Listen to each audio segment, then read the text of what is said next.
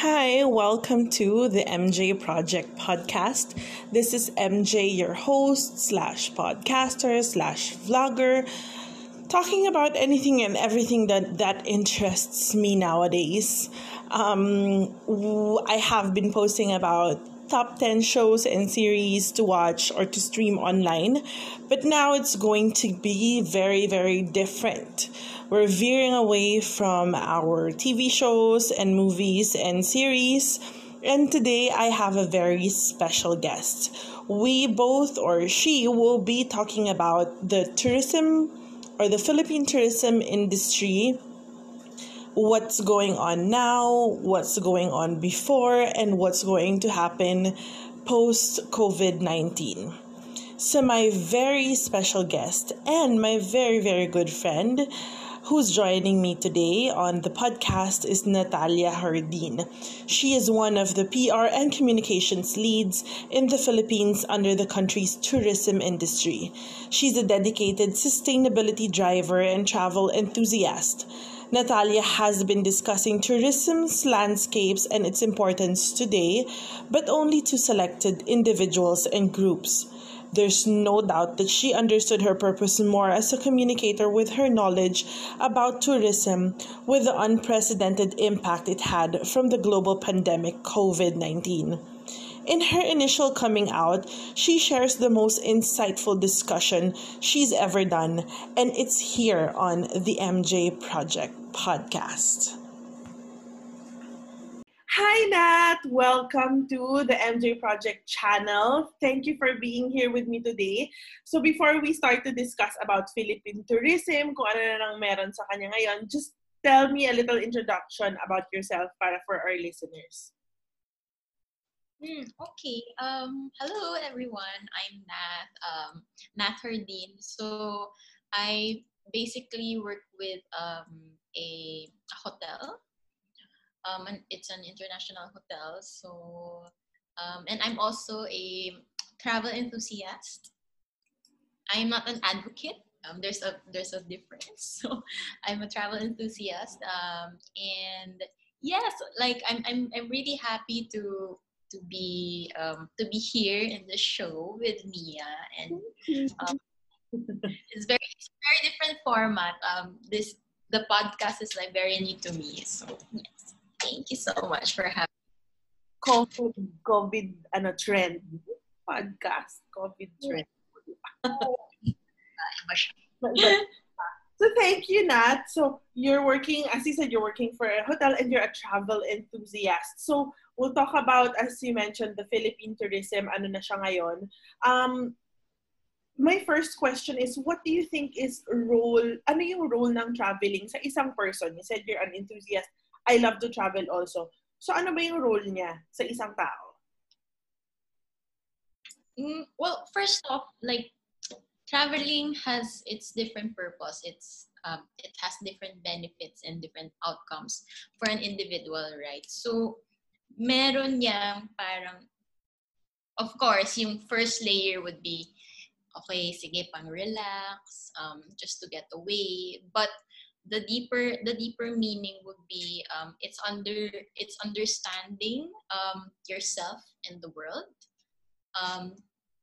Kumbaga parang ano ba talaga yung mga gusto mo? Ano yung mga interests mo while living in this world? And also there's interconnectivity. Like how do you interact with other species in this world?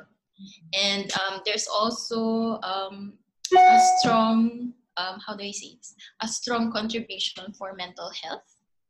Kasi 'di ba parang traveling kasi is it what makes us happy. But also more than being happy, parang alam mo na kailangan mo siya to be, to be actively healthy. Mentally healthy. So yun siya. And also, meron din yang confidence in uncertainty.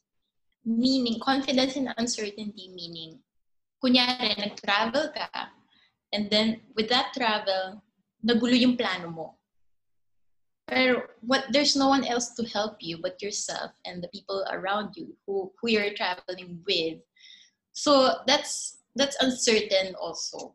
Parang kailangan mong tulungan yung sarili mo with that. That's why there's also like a boosting in confidence for traveling. Yeah. So you mentioned na for you, parang it contributes not only parang the usual things about travel. So it contributes to mental health, which is totoo, parang nare-relax ka when you go out, when you travel. Ngayon nga, parang I always say na naka-lockdown tayo for how many months na. We're currently on vacation pero parang nasa loob ka lang ng bahay. And I always tell my husband, si Ariel, na parang I need a vacation from this very long vacation. Parang ganun kasi medyo nakakabaliw na tong lockdown na to. And then you also mentioned about discovery or confidence in uncertainty. So when traveling, parang you discover yourself as well as discovering others at the same time. No, parang nakikilala mo yung sarili mo whenever you travel. You find something new about yourself.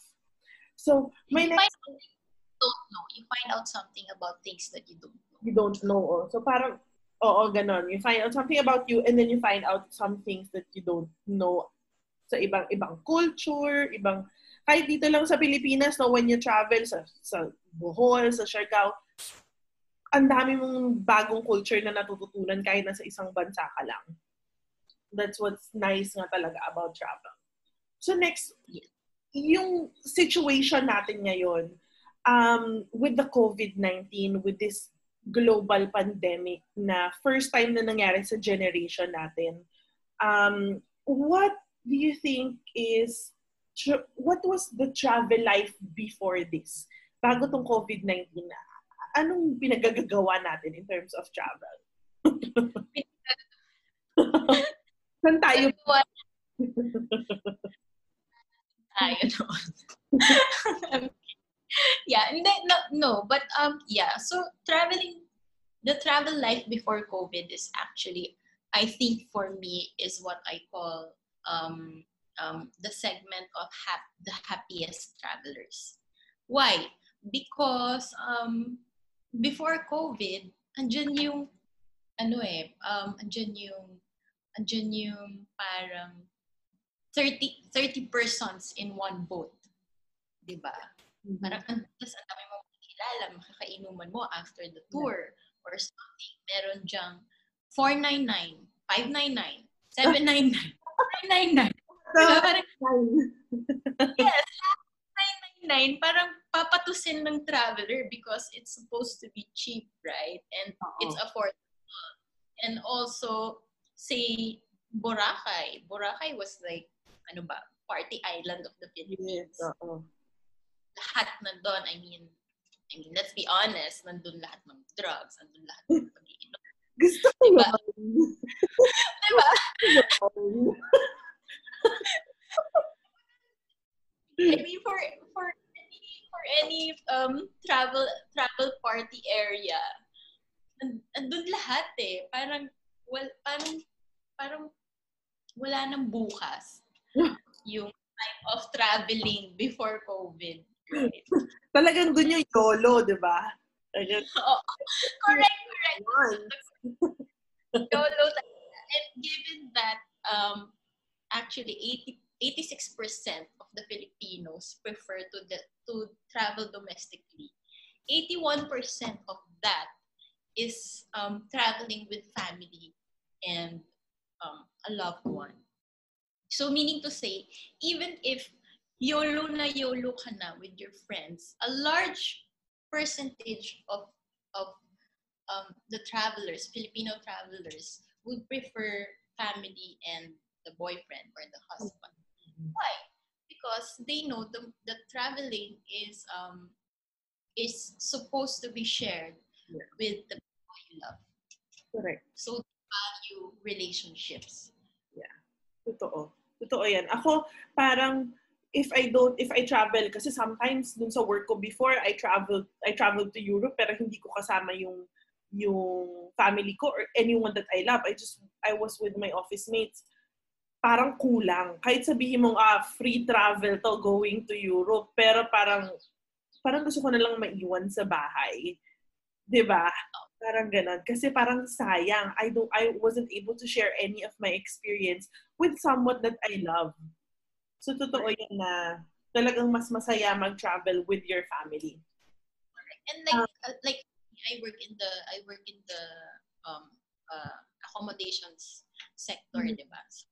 Nung first phases ng sales campaign, parang laging a trip to ganyan, a trip to Vietnam, a trip to Singapore. Pero isang ticket lang yung in-offer namin. And always, the consumer would ask me, "Ma'am, baka naman pwedeng additional." And ni-raise ko siya, say, after several months of doing different campaigns, ni-raise ko siya to the upper management. And we finally understood why. Kasi yun nga parang useless to travel kung mo siya ma-share. Hindi Yes. mo siya, ano mo yan, hindi mo ma-treasure yung moment with someone. Totoo yan. Talagang sayang talaga pag hindi mo kasama yung family mo. Ikaw, sinong lagi mong ka-travel? Char! Mamaya na lang natin pag-usapan yan behind the scenes. So based on that, so marami kang nakakausap sa work mo, marami kang nakakasama. What do you think are, kasi sabi mo 81% or 86% are of Filipinos are they travel locally. So what about hindi ako magaling sa math, but let's say around 20%. For sure, mga foreigners yon. Some of them are foreigners who travel to the Philippines. So what do you think these foreigners say about the Philippines? Gaano ba siya kaganda? Kasi kahit mga Pilipino, talagang gusto nila domestically lang not really internationally. So what do these foreigners say about the Philippines? Yeah. I cannot actually speak in behalf of all the foreigners. As I mentioned, I'm a travel enthusiast. So I always ask, what do they think about the Philippines? If I encounter a foreigner or just, when I go out, I was foreigner. And they would always say Filipinos are globally known for their hospitality. Yes, totoo yan. Friendly tayo Friendly, diba? Pero pag umatak sila sa Pilipinas, doon lang nila naiintindihan that Filipino hospitality is actually pure. Genuine siya Parang, hindi ko alam. Siguro, maybe because we've been trained for it for several decades na parang, if you extend your smile, if you extend your help, ginagawa mo siya out of purity. So, yeah, usually, they say na parang Filipinos are, sabi nga nila, can be stubborn because there's so much genuine hospitality in us that we offer. Parang umaabot na sa point na hindi na natin alam paano maging strict. Yeah. Or, diba? Like, when we do tours with foreigners, pag foreigners parang, sasabihin ni tour guide, parang tour guide, okay, I will give you a discount. Pero pag Pinoy, diba? Alam, discount nga ka na lang. Pinoy ka, sabi ka na dito, carry mo na yan. Diba? Parang, yun. Parang that's what they're saying. There's a large difference of pros and cons, but majority are on the side of pros, especially na yun nga parang hindi tayo just beaches. Not just about the beaches. It's not just Filipinos. The Filipinos talaga yung pinupuntahan nila. Oo. Diba? Kasi parang tayo, mga exotic beauties, talagang talaga tayo dito na mga fam. Diba? Pero alam mo, meron ako naisip na, sabi mo, diba, we are naturally, talagang parang hospitable tayo. Alam mo rin kung anong feeling ko is number one chismosa din kasi ang mga Pilipino. So pag may mga dumadating na mga foreigners, parang akala mo hospitable na sila pero gusto nila tsumika ng tsumika para marami silang machika sa mga ibang kamag-anak nila. Ang ganan. Di ba?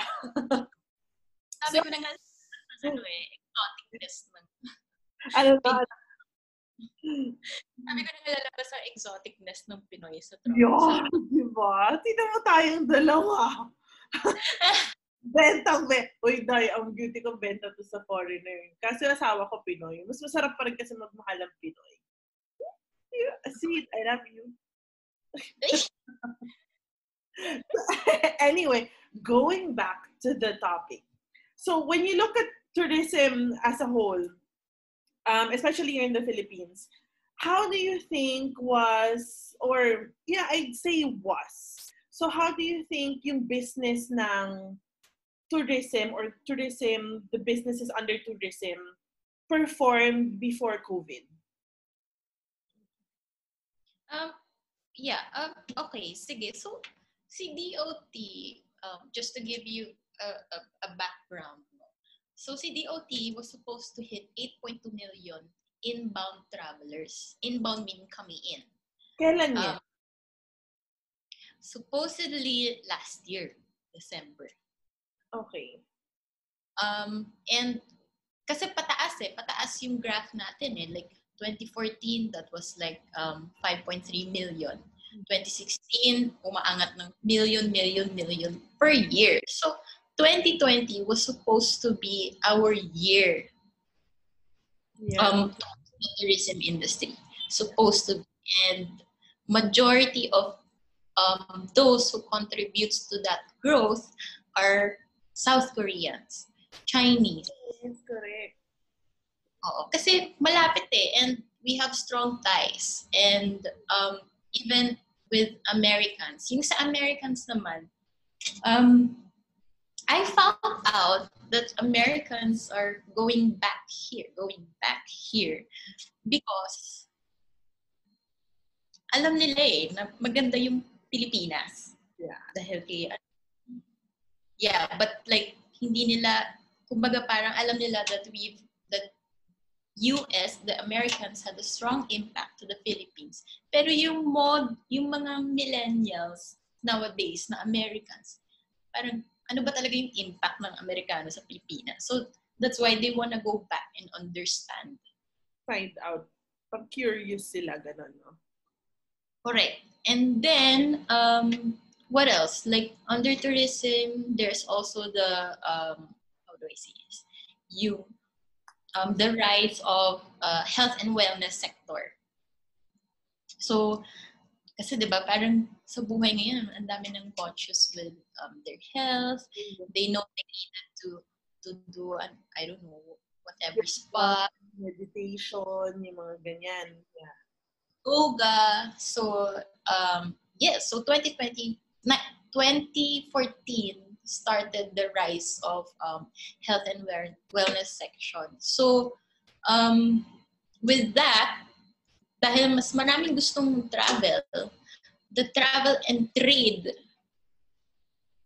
was also boosting. Meaning, travel and trade meaning travel agencies, travel expos.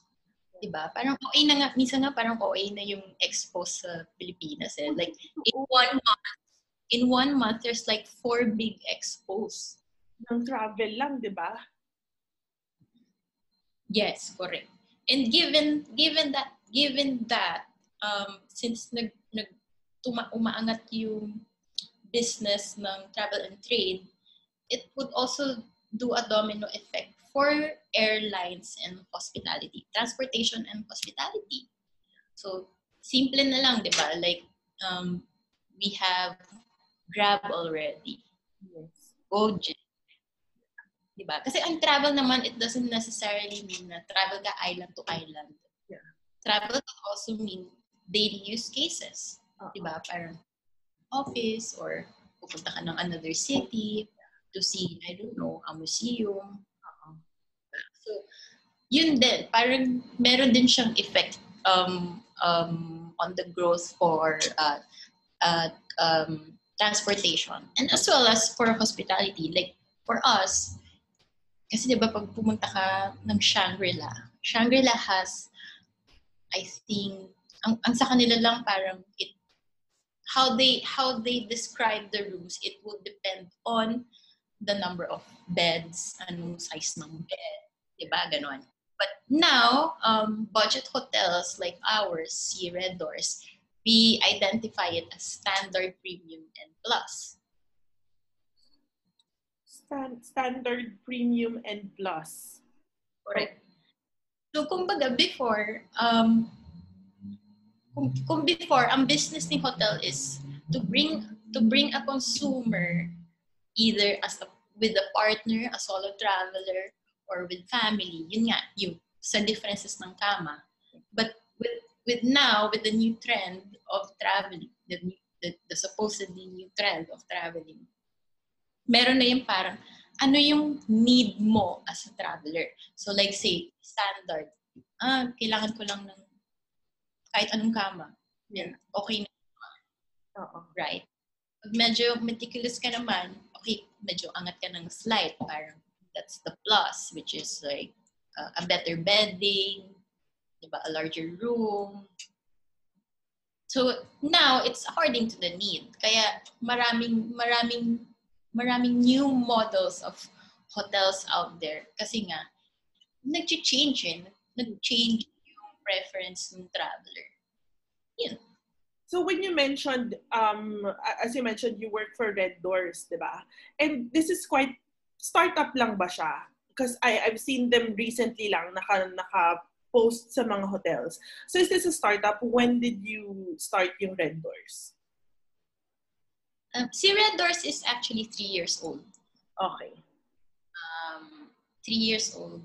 And the model is actually, merong existing budget hotels. Yeah. But those budget hotels, since budget nga sila, they don't have the fund to do marketing. They don't have the fund to put up, I don't know, a big signage. Yeah.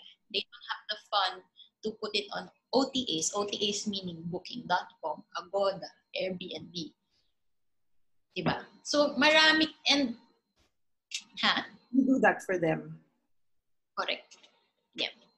And so far, since you know all these budget hotels, may mga upcoming hotels, so alam natin na lumalakas yung hotel industry or the travel industry kasi you with Red Doors, you opened 3 years ago. So you know that there is a need for this. There is a need and there is a demand for it. Kamusta yung growth nyo and the growth also of the hotels that you have researched before COVID-19? Well, when I entered Red Doors in 2018, they were growing 2 times faster than expected.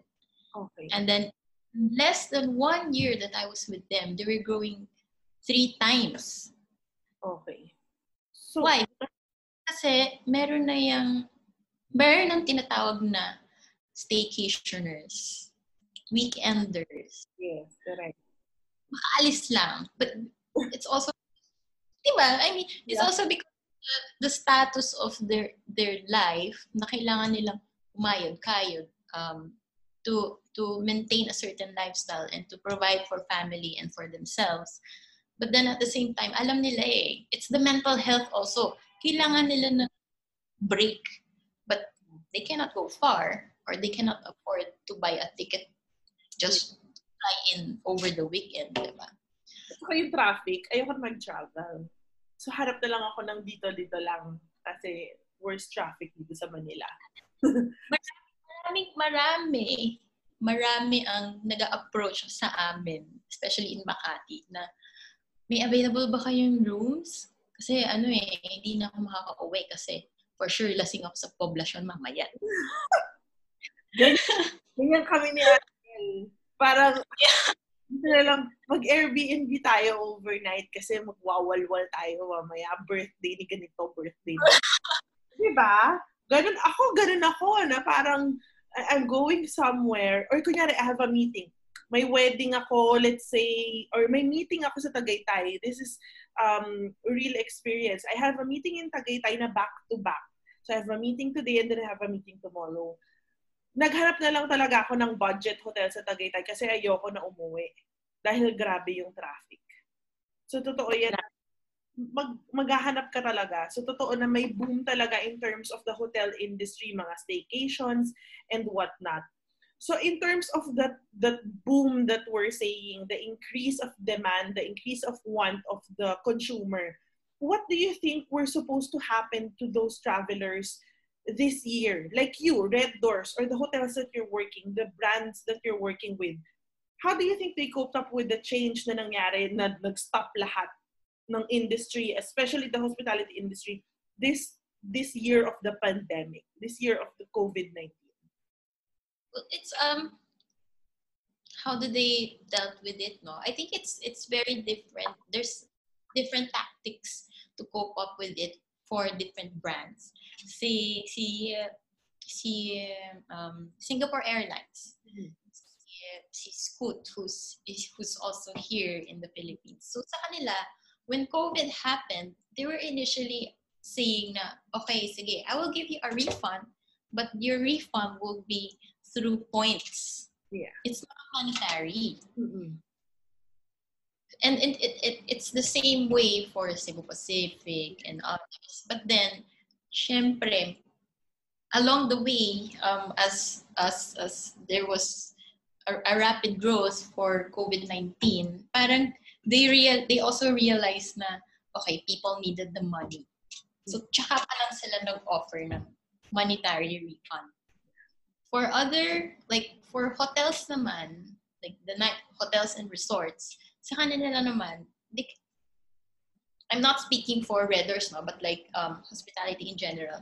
So, they're saying na, okay, sige, we cannot do a monetary refund and wala kaming point system. But we will wait for you until end of the year. Oh, okay. May mga... Diba? Oo. And, yeah, iba-iba eh. Like, si Grab naman, parang, di ba may Grab points? Mm-hmm. So, yung Grab points nila was being used naman for you to purchase something for frontliners. Yeah, correct. Diba? Iba-iba talaga. Malaki talaga ang impact niya sa tourism. Malaki talaga ang impact niya in terms of the hospitality industry kasi all travel to and from each country talagang nag-close lahat. Para ngayon, what I see on the news is the airline industry, parang 2023 pa sila makakabangon after this COVID-19. So it's a big impact to not just to the hospitality industry, but to the economy of a country also, especially the Philippines. I mean, third world country tayo. And we thrive sa pagpasok ng mga tourists in the country.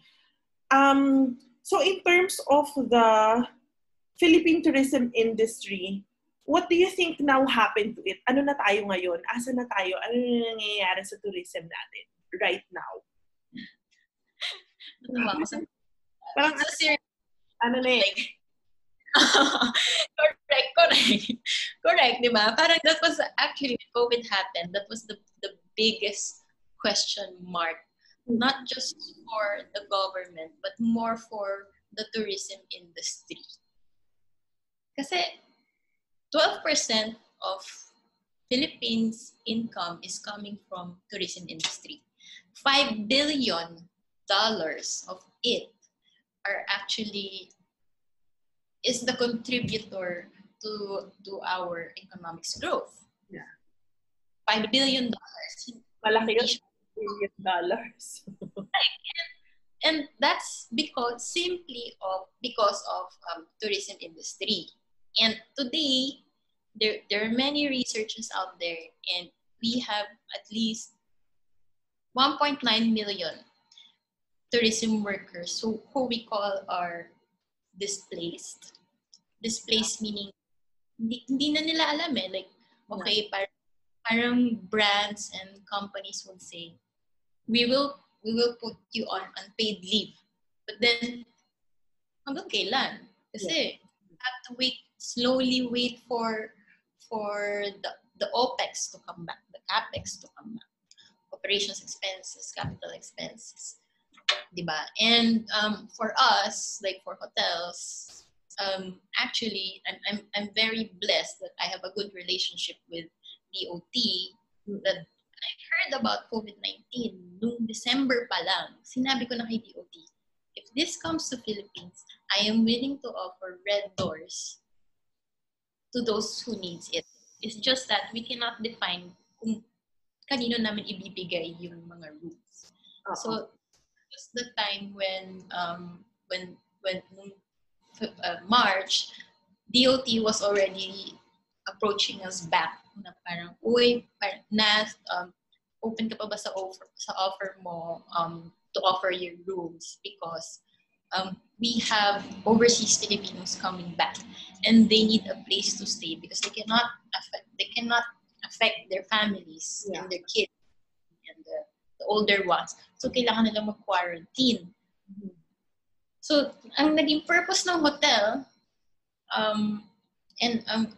ang naging purpose ng hotel for the tourism industry and for Philippine economy is that quarantine centers kami.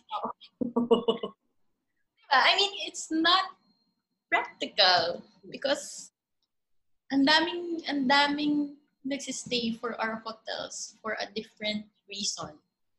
And it's not for hospital-related matter. Hindi na siya hospitality. Hospital na talaga siya. Correct, diba? Parang, yeah, magulo. And Grab stop. Airline stop. Yes. Lahat talaga nag-stop. As in talagang, walang gumagalaw. So, when you said na DOT works under the government, approached you, so how do you think, ikaw personally speaking, do you think that the government is handling this COVID-19 well? Personally lang, hindi natin sa'yo, personally, how do you feel? To all our listeners, may I just remind you, my views and opinions does not reflect nor represent the companies. This is for you, for yourself. Ano sa tingin mo? Kasi ako, unahan na kita. Ako personally, at the beginning, feeling ko parang, wow, ang galing ng Pilipinas na handle nila, na parang nahahandle nila ng maayos. Pero, as the months and the days go by, parang nadi-disappoint na ako. But at the back of my head, parang feeling ko parang okay pa rin. Personally kasi parang feeling ko ang advantage natin as a country is that we live in, ang lalaki ng, parang hiwa-hiwalay tayo eh. Islands kasi tayo. So hindi natin, pag binlock mo yung Luzon, hindi mo madadala yung COVID sa ibang lugar ng Pilipinas. Diba? Tas wala naman tayong mga malalaking airports. Puro bangka-bangka lang. So parang feeling ko yun yung advantage natin. Kaya mababa, I guess, dahil kaya mababa yung bilang natin.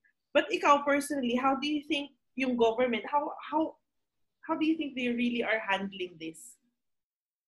Well, I think for the first phase, in fairness with the government, they were very proactive. Yes, totoo. On this global health crisis. But then, to refresh everyone, we're a third world country.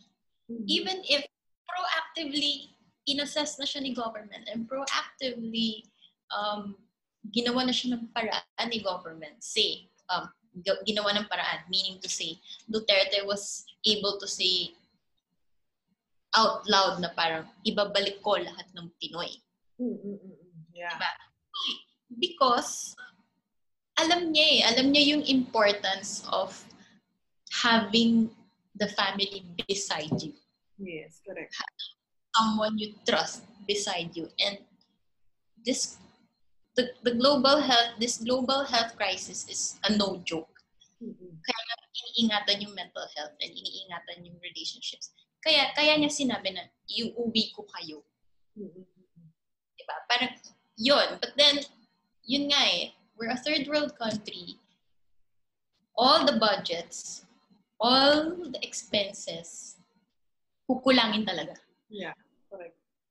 kulangin talaga. And yeah, that's why people are getting disappointed. But then wala eh. We cannot blame a specific government official or a specific government unit because I mean third world na tayo decades then ago, and it's gonna be hard to go back and to track all the budgets and to pay everyone or to pay all the countries we have debt with, di ba?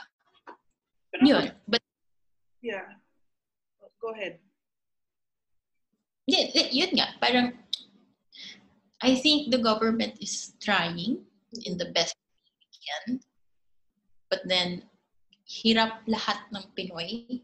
Kaya nga even if the government is trying, say si officer na nagbibigay ng 5,000 pesos. How do you say it? Ayuda. Yun. Yung ayuda. Word yan ng buong Pilipinas. Ayuda. Oh, diba? Yun nga eh. Kaya nga may lumalabas din na binubulsa siya because survival mode din eh. Yes, totoo. But ako personally, I commend the government kasi the Philippine government, kahit ano pang sabihin nila about Duterte, about these different politicians, as a whole, parang makikita mo na dito lumalabas yung pagkabayanihan natin as Filipinos kasi we really help each other out. And the government, I feel, are just really trying their best and they're doing their best to help all the industries sa buong Pilipinas. Correct. Diba? Pare-pareho naman tayong clueless dito kahit sabihin mo Amerika yan, Japan yan, Singapore, or whatever. This is totally new.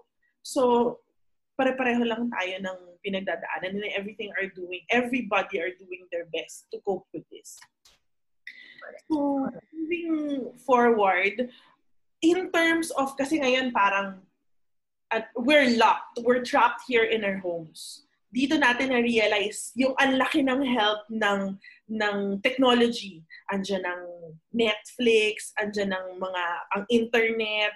Dito talaga natin na-realize na technology is here talaga to stay. Ito yung pinakamalaking importanteng bagay na na-invento. And this is how we're dealing with this issue. Kasi kung wala tong technology, hindi tayo nakapag-usap ngayon, di ba? So, ang laki ng impact ng technology in terms of the thing that we're going through right now. So, what do you think is the role naman ngayon ng technology or ng the digital world in terms of this time of crisis natin? What do you think are people thinking nowadays in relation to traveling? Anong connection ng traveling or in terms of the technology or the digital world?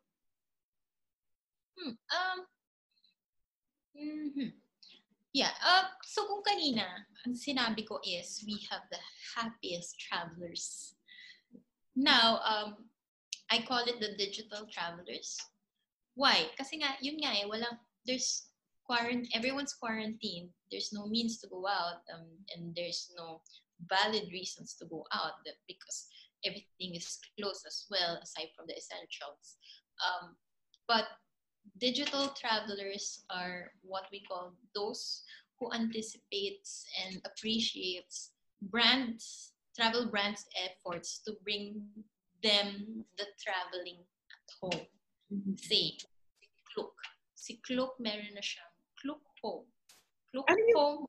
Sorry hindi ko alam yan. Ano yung Klook? Si Klook is like, parang siya, it's somewhat like an OTA.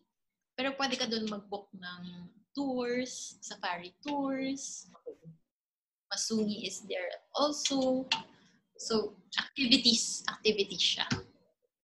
So, si Klook naman, si Klook Home is, they are selling yung mga home gardening package.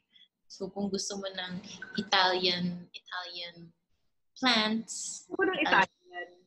Oo, meron sila. Meron din pork. Ng Italian.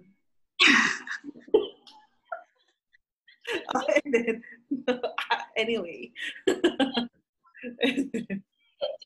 may ganun siya eh. Or meron siya upcoming, I know, next week. Meron siya yung virtual uh, Bali Safari Tour. Oh, okay. Something like that. Oh, so yun, parang minimum prices. May mga ganun-ganun. May mga activities to go home. Airbnb was also able to do it. Who's that actor? Matthew McConaughey. Yon. So, siya naman, ang ginawa niya is bingo. Oh, bingo siya. Correct. So, that's the primary role of technology and digital world now for travelers. Kasi mag-a-adjust yung roles of each and every factor.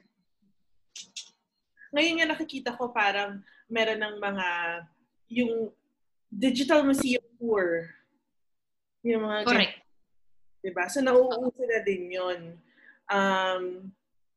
Pero syempre, iba pa rin yung ma-experience mo talaga eh, no? But of course, we deal with the changes ng times natin. So, ngayon din lumakas yung Instagram. Ako ngayon, parang wala akong ginawa kundi mag-post kasi wala naman ako ibang gagawin eh. Instagram na lang. And then dito din na lumabas yung mga ating influencers who love, dati parang uso yung mga traveling shots of this, mga sikat na influencers. They go to this place, to that place. How do you think are they doing today? Itong mga influencers and travelers na to. Yeah. Alam mo, actually, I feel for them kasi yun ang source of income. Mm-hmm. For them to travel around, for them to give us information, for them to provide us credible brands to get more consumers be attracted to what they are promoting, right? Kaya I've asked many influencers, many even DOT. I asked different employees from DOT na parang, so ano mangyayari with you guys? Kasi you are the main bearer of the tourism industry and you are the main contributor for the tourism industry. So they're saying na parang mahirap walang source of income. As in, umabot na, like, I know some influencers, they've reached to the point that they reach out to a brand saying na bread brand, pandesal brand, saying na ipopromote na. Kasi meron akong 100,000 followers, ipopromote ko yung pandesal mo. Bigyan mo lang ako ng bread. Ganun siya ka-crucial. But then, merong mga, I know some vloggers, I know some YouTubers who are also stuck in the Philippines, who were only supposed to visit Philippines, pero hindi na kinaya. Like kunyari, merong foreign bloggers, foreign YouTubers who are actually stuck here because the Philippine economy already closed. So there's no way for them to go back home. But initially, they were saying na hindi sila ready to be here. Dahil hindi nila kilala ang Pinoy eh. And they will never understand fastly kung paano ang buhan dito sa Pilipinas. Yeah, but then after 30 days, after 60 days of being here, they're okay. Nag-e-enjoy naman na sila. Yes, kasi ang Pinoy, hindi naman mata pobre yung Pinoy sa foreigners eh. So like I know may isang vlogger, he was stuck in Bohol. So but then he cannot stay in a hotel. So nag-rent pa siya ng bahay So, medyo nasa subsurge siya ng Bohol. And walang ibang tutulong sa kanya. Pinoy lang talaga. Correct. And he's saying in his blog that he's very surprised that Filipinos are like visiting him out of nowhere in the middle of the day and like with rice, with coffee, fruits. Mahilig talaga tumulong ang mga Pilipino. In fairness, kahit walang-wala ka na, tutulong at tutulong ka pa rin. Yun lang talaga din ang magaganda. That's why foreigners love to go here to the Philippines also. So we've talked about the past. We've talked about what's happening now. What do you think naman is the future of the tourism industry moving forward from this pandemic? There are different tourism and hospitality groups who are doing surveys for us to be able to prepare for the reopening, for us to be able to understand what are the new behaviors, what are the new facts and trends that we need to cope up with once we open everything. So I think Filipinos need to know that Philippines lies in the heart of the Coral Triangle, wherein marine biodiversity rules, di ba? Andun lahat ng mga endangered, andun lahat ng rare species, and more so our beaches and islands are very well known, but then hindi tayo stuck. Hindi lang yun yung binibenta natin. Meron dyan yung mga infrastructures, mga history, di ba, mga museums. And now I know we're improving our food tourism. Food meaning yung mga Pinoy yung mga traveler na maybe they don't have the means to do all the activities in that area. So, and food is essential. So, parang food tourism, right? And there was a survey for as I mentioned earlier, South Koreans and Chinese are our main market for tourism. And there was a survey for Chinese specifically saying na they will not travel Philippines in the next 3 months. Definitely. We will have the lowest of the low tourism rate ever recorded. But by October, ang taas nung spike, pumapalo siya ng 80%. Oh, okay. Chinese is saying, I will travel to Philippines. Yeah. But ikaw personally, sa tingin mo, kailan kaya mag-open ulit ang country? I mean, we're all in uncertain waters right now na hindi natin alam when there'll be a vaccine, when this thing will be over. But in your hopes of hopes, kailan sa tingin mo magbubukas ulit lahat?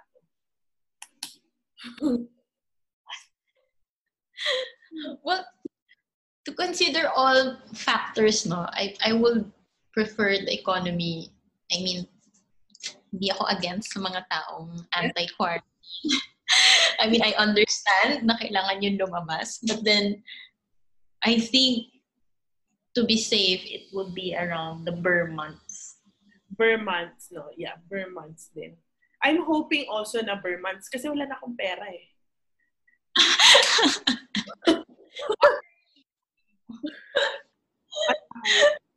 Wala na akong event. So, yun ang peak ko eh. A lot of foreign couples are booking their weddings in the Philippines around that month. Mga December, November. Pag hindi pa nagbukas yan at hindi pa ako magkaroon ng weddings, wala. YouTuber na lang talaga ako forever. As in, wala na akong future sa events. But I'll talk about events some other time. We'll have a different episode for that. So, moving on, what do you think? Kasi sabi mo, ito na yung future, ito na yung mangyayari, ito na yung sinasabi ng mga tao, ito na yung pina-forecast natin. So what do you think would be the new normal?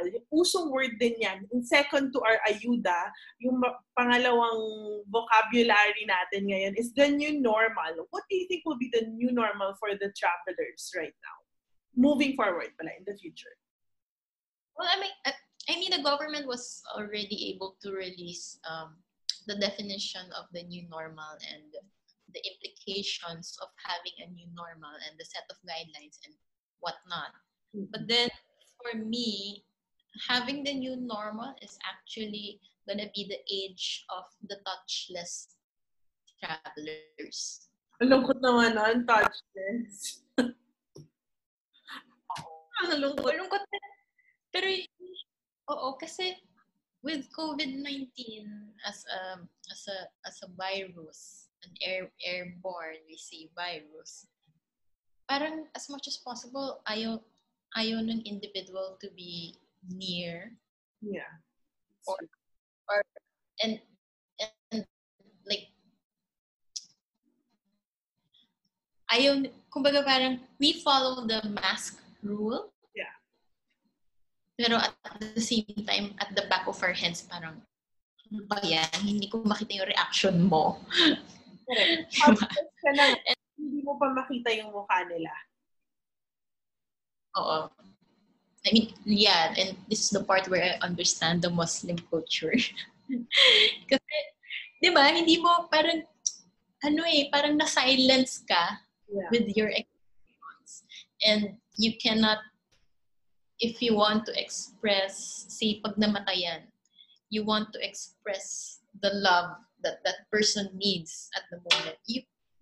Hindi mo man lang mahawakan yung kamay, mahawakan yung ganito, or even to hug. And there's like a bunch of new rules wherein there's a new set of hygiene and sanitation. Meron pang enhanced hygiene and sanitation. Diba? But looking at the new normal would be really traveling locally. Kasi hindi mo sure anong meron sa ibang bansa. Social distancing, as I mentioned earlier. Contactless payments. Yeah. Diba? Pa-deliver ka as much as possible. Iwan na lang nila sa lobby or sa front door. And then, micro-holidays. Micro-holidays would mean lalabas lang ako ng city or lalabas lang ako ng bahay ko for 3 days. And that's it. Kasi pag meron ng hesitations, if you go beyond 3 days, isipin mo na yung 14-day self-quarantine. Ano ba yung 3 days sa 14 days, di ba? And then, road trips. Like, I had discussions with friends. Like, what are we gonna do pag na-lift yung quarantine? So, syempre, others would say, okay, iinom, party. But then, ang umaangat sa amin is, we will definitely go to Batangas from BGC. We will definitely go to Batangas just to see beach. Yeah. Yun.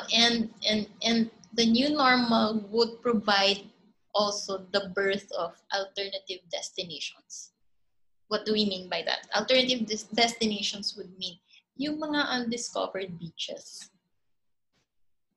Kasi kunyari active traveler ka, pupunta ka sa, say, Virgin Beach. Pero ayaw mo nun kasi andun na lahat. So, around other side of Batangas to find the underdeveloped beaches. And it will be lesser. I mean, the new normal traveler would be budget conscious. Mm-hmm. An average Filipino traveler is okay to spend at least 7,000 pesos. That's an average Filipino traveler spend. But given the pandemic, given that there's more people having no jobs, no projects, and uncertain nga, and and they would appreciate what is essential. So all the more na magiging frugal yung Pinoy. Kaya they would not opt to go to a 5-star resort, even if road trip siya. It might not be the option. When you mentioned about road trips and the new normal traveler, parang mas nakita ko we're gearing more on yung mga tent, camping, kasi safer yon. You bring your own things, you bring your own mga mattress, blankets, and everything. So I think that's where we're gearing at. Kawawa naman ang hotels. Parental sila ng tent.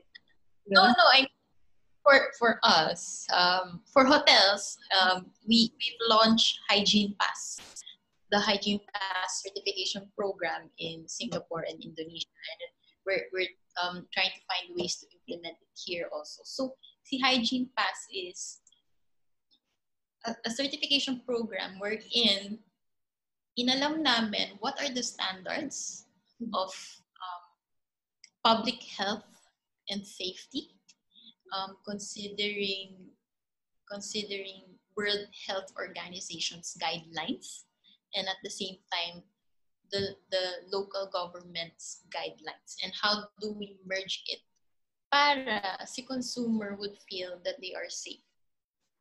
Okay, yun. But do you think in terms of these guidelines, in terms of these new things that you have to do, it's an extra cost extra cost for the industry, for the business. Do you see hindi ko masabing inflation ba yung tamang term, but do you see an increase sa charges ng mga hotels, ng mga travel agencies, airlines? Do you think tataas lahat yan? Or do you think at the start, mababa muna yan, like, sale everything and then slowly it will go up? I don't know with other countries in their hospitality sector, no? But in the Philippines, mandatory rates that we cannot go up. Okay. Kasi pag ang isang sector nagtaas ka, dadamayan yan ng, kunyari, hospitality, taasan mo yan ng rate, dadamayan syempre yan ng transportation. So, tataas din sila, di ba? And then from there, health and wellness, tataas din sila. And whatever sectors there is under the tourism industry. So, damay-damay. Kaya nga simply put, with buying alcohols and facial masks, di ba? Parang the government is very keen on sino yung mga nagbebenta above the SRP. Kasi hindi kakayanin ng economy, hindi kakayanin ng Filipino consumer to buy it, everything inflated all at the same time. So you think naman the government will regulate yung prices ng mga hotels, ng mga airlines? Hindi yan yung parang magugulat tayo after nito biglang nagtaas sila kasi kailangan nilang bawiin lahat ng loss nila. Yeah. So good naman yun. At least we can look forward to be able to travel in the future after this whole thing. So given you mentioned na meron ng hygiene passes from other countries that will match here sa Philippines, how do you think that will impact the Filipinos dito sa Pilipinas? How do you think those hygiene passes will affect the business here sa Philippines? Yeah. So we're talking about public health and safety, right? So, and all over the globe, the government World Health Organization is actually looking into paano ba hindi na magkakaroon ng another SARS? Paano ba hindi magkakaroon ng another MERS, ng another COVID-19? Kasi the world wasn't prepared. Parang technically, nakailang pandemics na tayo, but then we are still not prepared. So there are discussions now about implementing digital health passports, meaning to say, meron kang travel passport, and with that travel passport, meron ka pang naka-attach na digital health passport. In Europe, I know it's being piloted. So they're trying to find ways na how can it be more of use for the economy and for just for the health of their citizens, right? But then sa Pilipinas, but then digital health passports. Apply ka na lang ng travel passport. Ilang buwan. Right? Digital health, di ba? Di ba? Business permit nga lang. How many months? I mean, I'm not the government. Maybe, and I know that there's a lot of things on their plate. But implementing the digital health passport is definitely one, unnecessary. But for the Philippines, second, will take years to be implemented. Pero, good luck na lang talaga sa atin about that. But let's see. In the next few months, I guess we'll see the feedback about digital passports sa ibang bansa and how we can maybe implement it here sa Philippines. So, kamay-kamay muna yung mga quarantines. Hindi ganun nila. Quarantine pass. Sila digital passports. Tayo, quarantine pass. Ganun tayo. Stapler na lang natin. Print mo muna. Pagawa ka sa recto. Di ba? Ganun tayo. Kakaibang mga Pilipino, di ba? So with that thought na given that you're in the tourism industry and you support it, you said first of all that you're not an advocate. It's just that you are a travel enthusiast. And how do you think now, as a non-advocate, are you, ulitin ko yung question. And you support it. Are you a non-advocate of all? Okay, sige. So, okay, action. So, given that you're in the tourism industry, you said, and that you support it. You said earlier you're hindi ka naman talaga advocate of tourism, but you're a tourism enthusiast. So, are you also a non-advocate for wildlife tourism in the Philippines? If so, why? Yeah, that's the thing. Many travelers are actually advocate of traveling, but then they don't know how to find the difference between advocating tourism and being an enthusiast of tourism. Because if you're an advocate of tourism, I think you believe in all of the factors under traveling, wala kang kini-question. You deeply understand and believe in it. But then if you're an enthusiast, you can be an advocate at some percentage, at a very low percentage or a mid-range percentage. But an enthusiast kasi can define ano yung pros and cons. And what does traveling entail for the world? And I think I've never shared this topic to anyone, like never ever. And this is me expressing what I know and what am I really an advocate of. So, okay. Ano ba to? Okay, sige. So, si Bloomberg and Time released an article regarding biodiversity. So, si biodiversity, it's actually the health of the entire ecosystem. But not all of its components are the contributor to the diseases like COVID-19. Meaning, hindi naman contributor hindi naman contributor ang whale to COVID-19. Diba? That's why I'm saying That's why I'm saying it is the health of an entire ecosystem, but at the same time, all of the items there under the ecosystem is not the main contributor.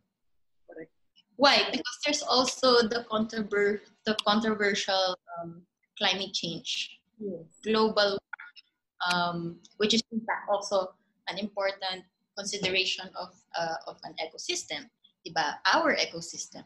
And then there's now an emerging, well, actually not now, it's been also years that we're questioning why is there such thing as mass extinction? Why are we having pandemics now? But then people say, travelers say, take care of our mother nature. Pero ano ba talaga yung taking care of mother nature? Diba? If we go back, COVID-19 is a virus that came from many factors. Yun nga, yung meron dyan climate change, global warming. But then it's also because since the 1940s, since 1940s, we already disrupted our ecosystem. We already disrupted a lot of wildlife ecosystem, mainly through agricultural methods, mainly through changes in land usage. Say, sa isang lote, ang daming animals, diba? Ang daming species in that. But then, because we needed the economical growth, we needed to provide more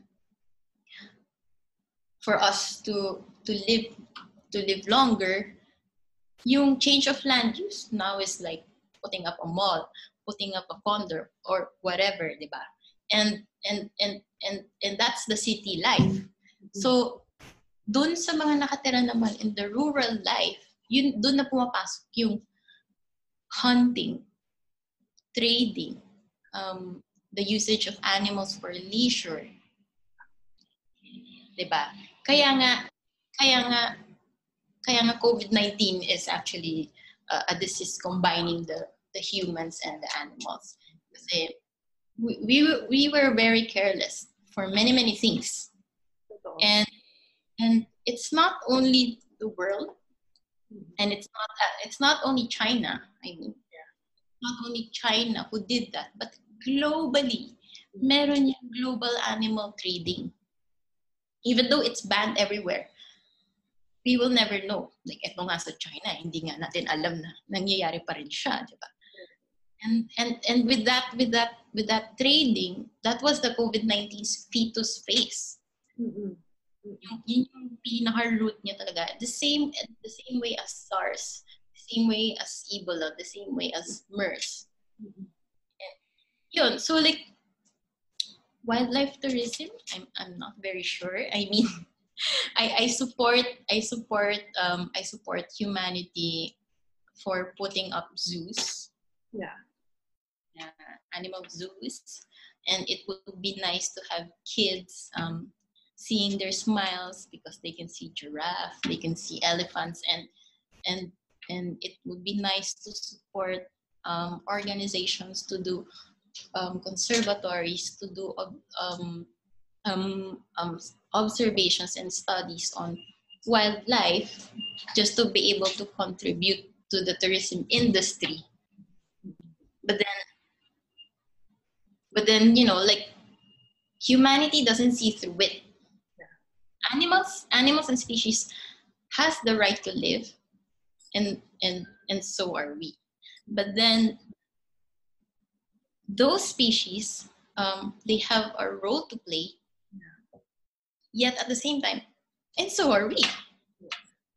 But it comes hand in hand. So like, we have to rethink again what is really taking care of Mother Nature.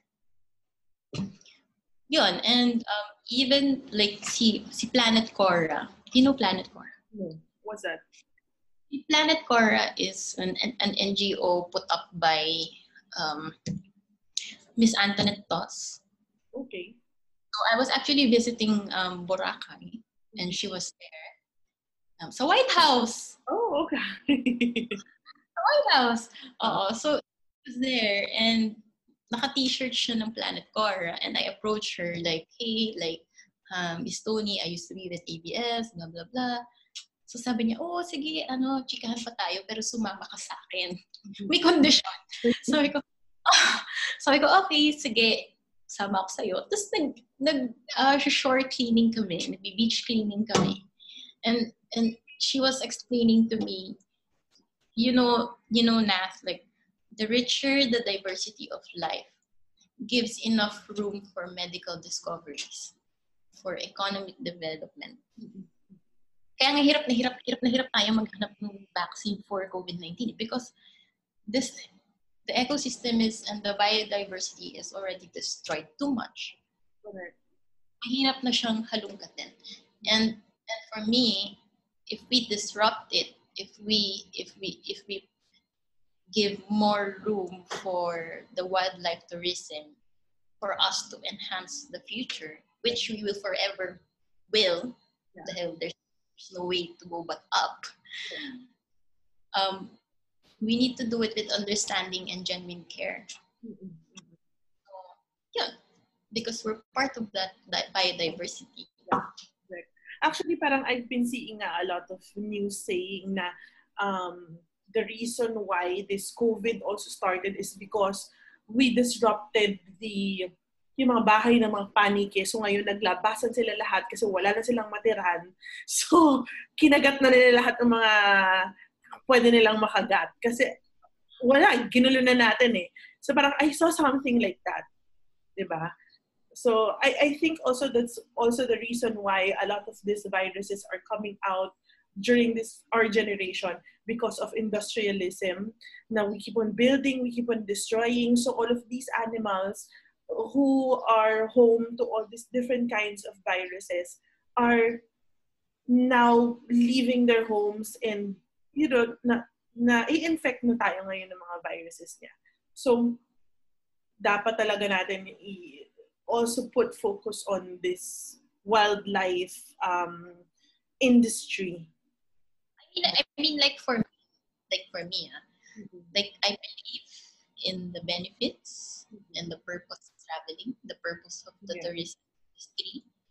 But then meron niyang we have to draw the fine line between what do we really need and what do we really want. Tayong mag-tour, pero hindi naman natin kailangan na sirain yung isang ecosystem where all of these endangered or all of these species are living just for entertainment. Diba? Parang sa... Even nga... Yeah, go ahead. No, go ahead. Even nga, di ba, yung mga... alam ko yung mga lolo't lola. Kasi one time, I visited my lolo't lola and I ordered food for them kasi hindi naman ako pwede mag-stay ng matagal. You know? I live in another house and it's not gonna be safe for them. So, nung nag-order ako sa kanila and nakaalis na ako, nung dumating yung order, like, they called me and said, hey, like, thank you for the food, but we don't feel that it's safe. I mean, tinamaan ako doon kasi parang yung small acts of love of me. But then, it's going back. Food, plants, nature, how safe it is really today. How sad, no? How sad to think that we have reached this point in our lives na everything had to stop before we realize what we should have done years ago pa. No, we should have taken care of the environment. And so yun, ang dami lang nasasayang because of COVID-19. So what do you think? What is your advice now? And what are the things that, just to summarize, what are the things that you have learned through what we're going through right now? And what is your advice for us, for the future of the travelers? Actually, alam mo, I think the funny thing is, all of these things that I mentioned for this show is a realization that only came up during the quarantine. Kasi ang initial reaction ko, okay, pag natapos yung quarantine, sobrang saya ko. Tatravel na ako. Yeah. Tapos, iinom ako ng madami. Pakalasing ako. But then, nanood ako ng yung opera, yung live ng opera. Anong And opera? yung sa Italy. Tapos, sa YouTube or nagpunta ka talaga ng Italy? Sa live, sa digital, sa virtual watching. Pero yung live version nila, I mean, it's it's not like everyone can watch it live. Just fly to that country and to watch it live. And I was also able to watch Andrea Bocelli. Iba yung performance niya na nasa parang yung walang ganon. Oh, grabe! Tumayo yung balahim. No? Ako na parang, oh my. As in, doon pumasok sa akin na, like, I have so much to see in this world. I have so much to learn. And I know so much na ako lang nakakaalam, such as the being a non-advocate of wildlife tourism. Never ko siyang na-express because who am I? Who am I to talk about it? But then, yun nga ang dami kong naging realizations about this. And I learned that change is inevitable. You will never really know. And we should never take things for granted. So, ayan. Sabi nga nila, change is the only thing that's permanent in this world. And we're currently going through some big changes in our lives right now. No. And also for Mother Nature, like I wrote a blog about COVID-19, about the early COVID-19, and it was supposed to be a blog stating facts or numbers-based research science. But then, nung sinusulat ko siya, yung ending was, I realized it's not within our reach. And maybe some superpower up there, God, whatever, this is His way of saying na I need the world to heal. Yeah. Hindi ako siya. And yeah, so that's the part wherein we see elephants walking down the street in Thailand. Diba? Turtles in India laying more eggs. Yeah, correct. Dito ko na na-realize na parang we are the human beings, no matter how intelligent we are, no matter how on top of the food chain we are, we're still so small compared to the all the wildlife, all the other living creatures out there. Na how easily we can be replaced once we disappear from this earth. How easily all of these other creatures, all of these other species will survive and thrive kahit wala na tayo. Diba? Parang dun mo may isip how we should try to parang make everybody survive, not just us. So, alam mo nung grade school, merong 7 environmental principles. Absent siguro ako niyan, hindi ko alam yan. Sa Miriam, knowing Miriam, they're very Mother Nature related, diba?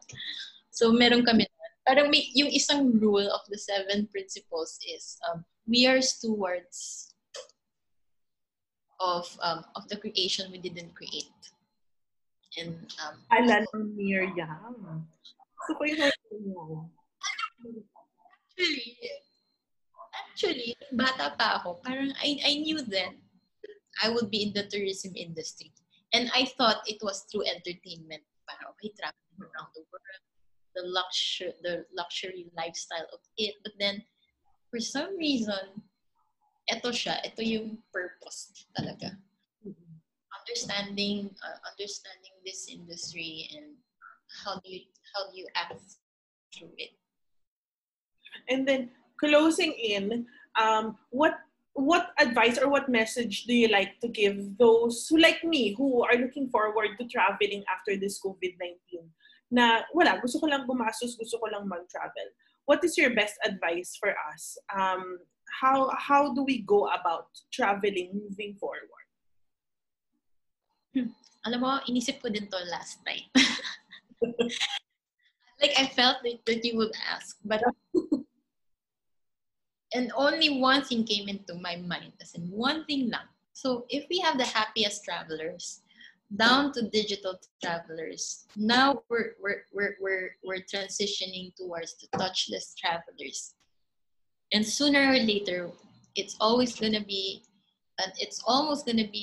back to normal, wherein we can touch and go to wherever, chat to whoever. My only advice is no matter what kind of traveler you are, you always have to be the conscious traveler. Yun lang siya.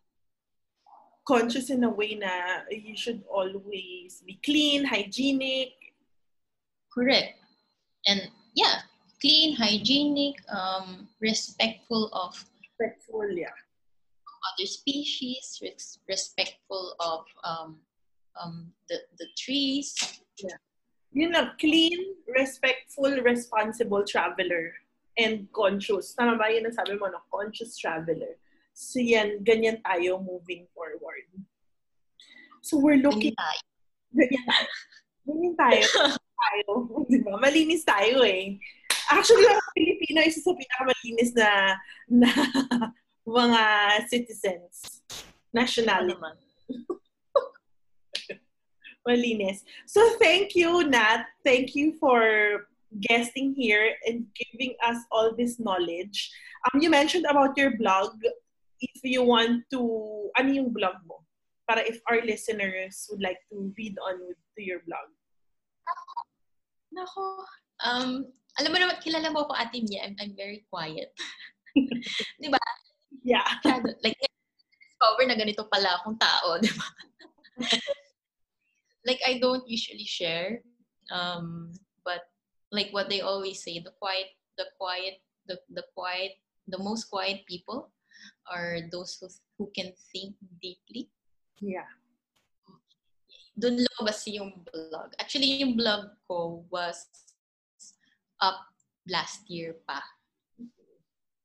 But I don't really promote it. But then if you guys want to read, it's a whole bunch of crazy entries. Lahat ng malalalim na out of this world. Kinwestiyon ko sa blog na yon. From religion to spirituality to energies. So, yun siya. So, the link is in my blog. Yeah. My IG. Okay. So, we'll put the link on our description below for your blog and my blog also. Magpo-promote na din. So again, thank you, Nath, for being here. I hope you enjoyed our little talk. We've learned so much about the tourism industry in the Philippines and of course, as a whole also. We're all hoping for the best moving forward para mag-improve ulit itong industry natin, the tourism industry. So that's it. Thank you so much, Nath. Thank you, Ate Mina. Thank you for having us. Yes. So much. I will have you again. Marami pa tayong topics to talk about together. So if you guys enjoyed Nath, she'll be back again for sure. Kailangan lang namin plansyahin lahat ng mga topics namin moving forward. And then, keep on listening and thank you. Thank you so much, guys. That was Nath Jardin, our guest tonight for the MJ Project podcast. I hope you enjoyed our discussion about Philippine tourism and probably tourism as a whole as well. We hope that you learned a lot about how the tourism and the hospitality industry will be able to move forward from the pandemic and how the whole industry is doing today. If you'd like to see the video version of this, we'll be uploading the video version at YouTube by next week. Thank you guys for listening and stay safe, everybody. Good night.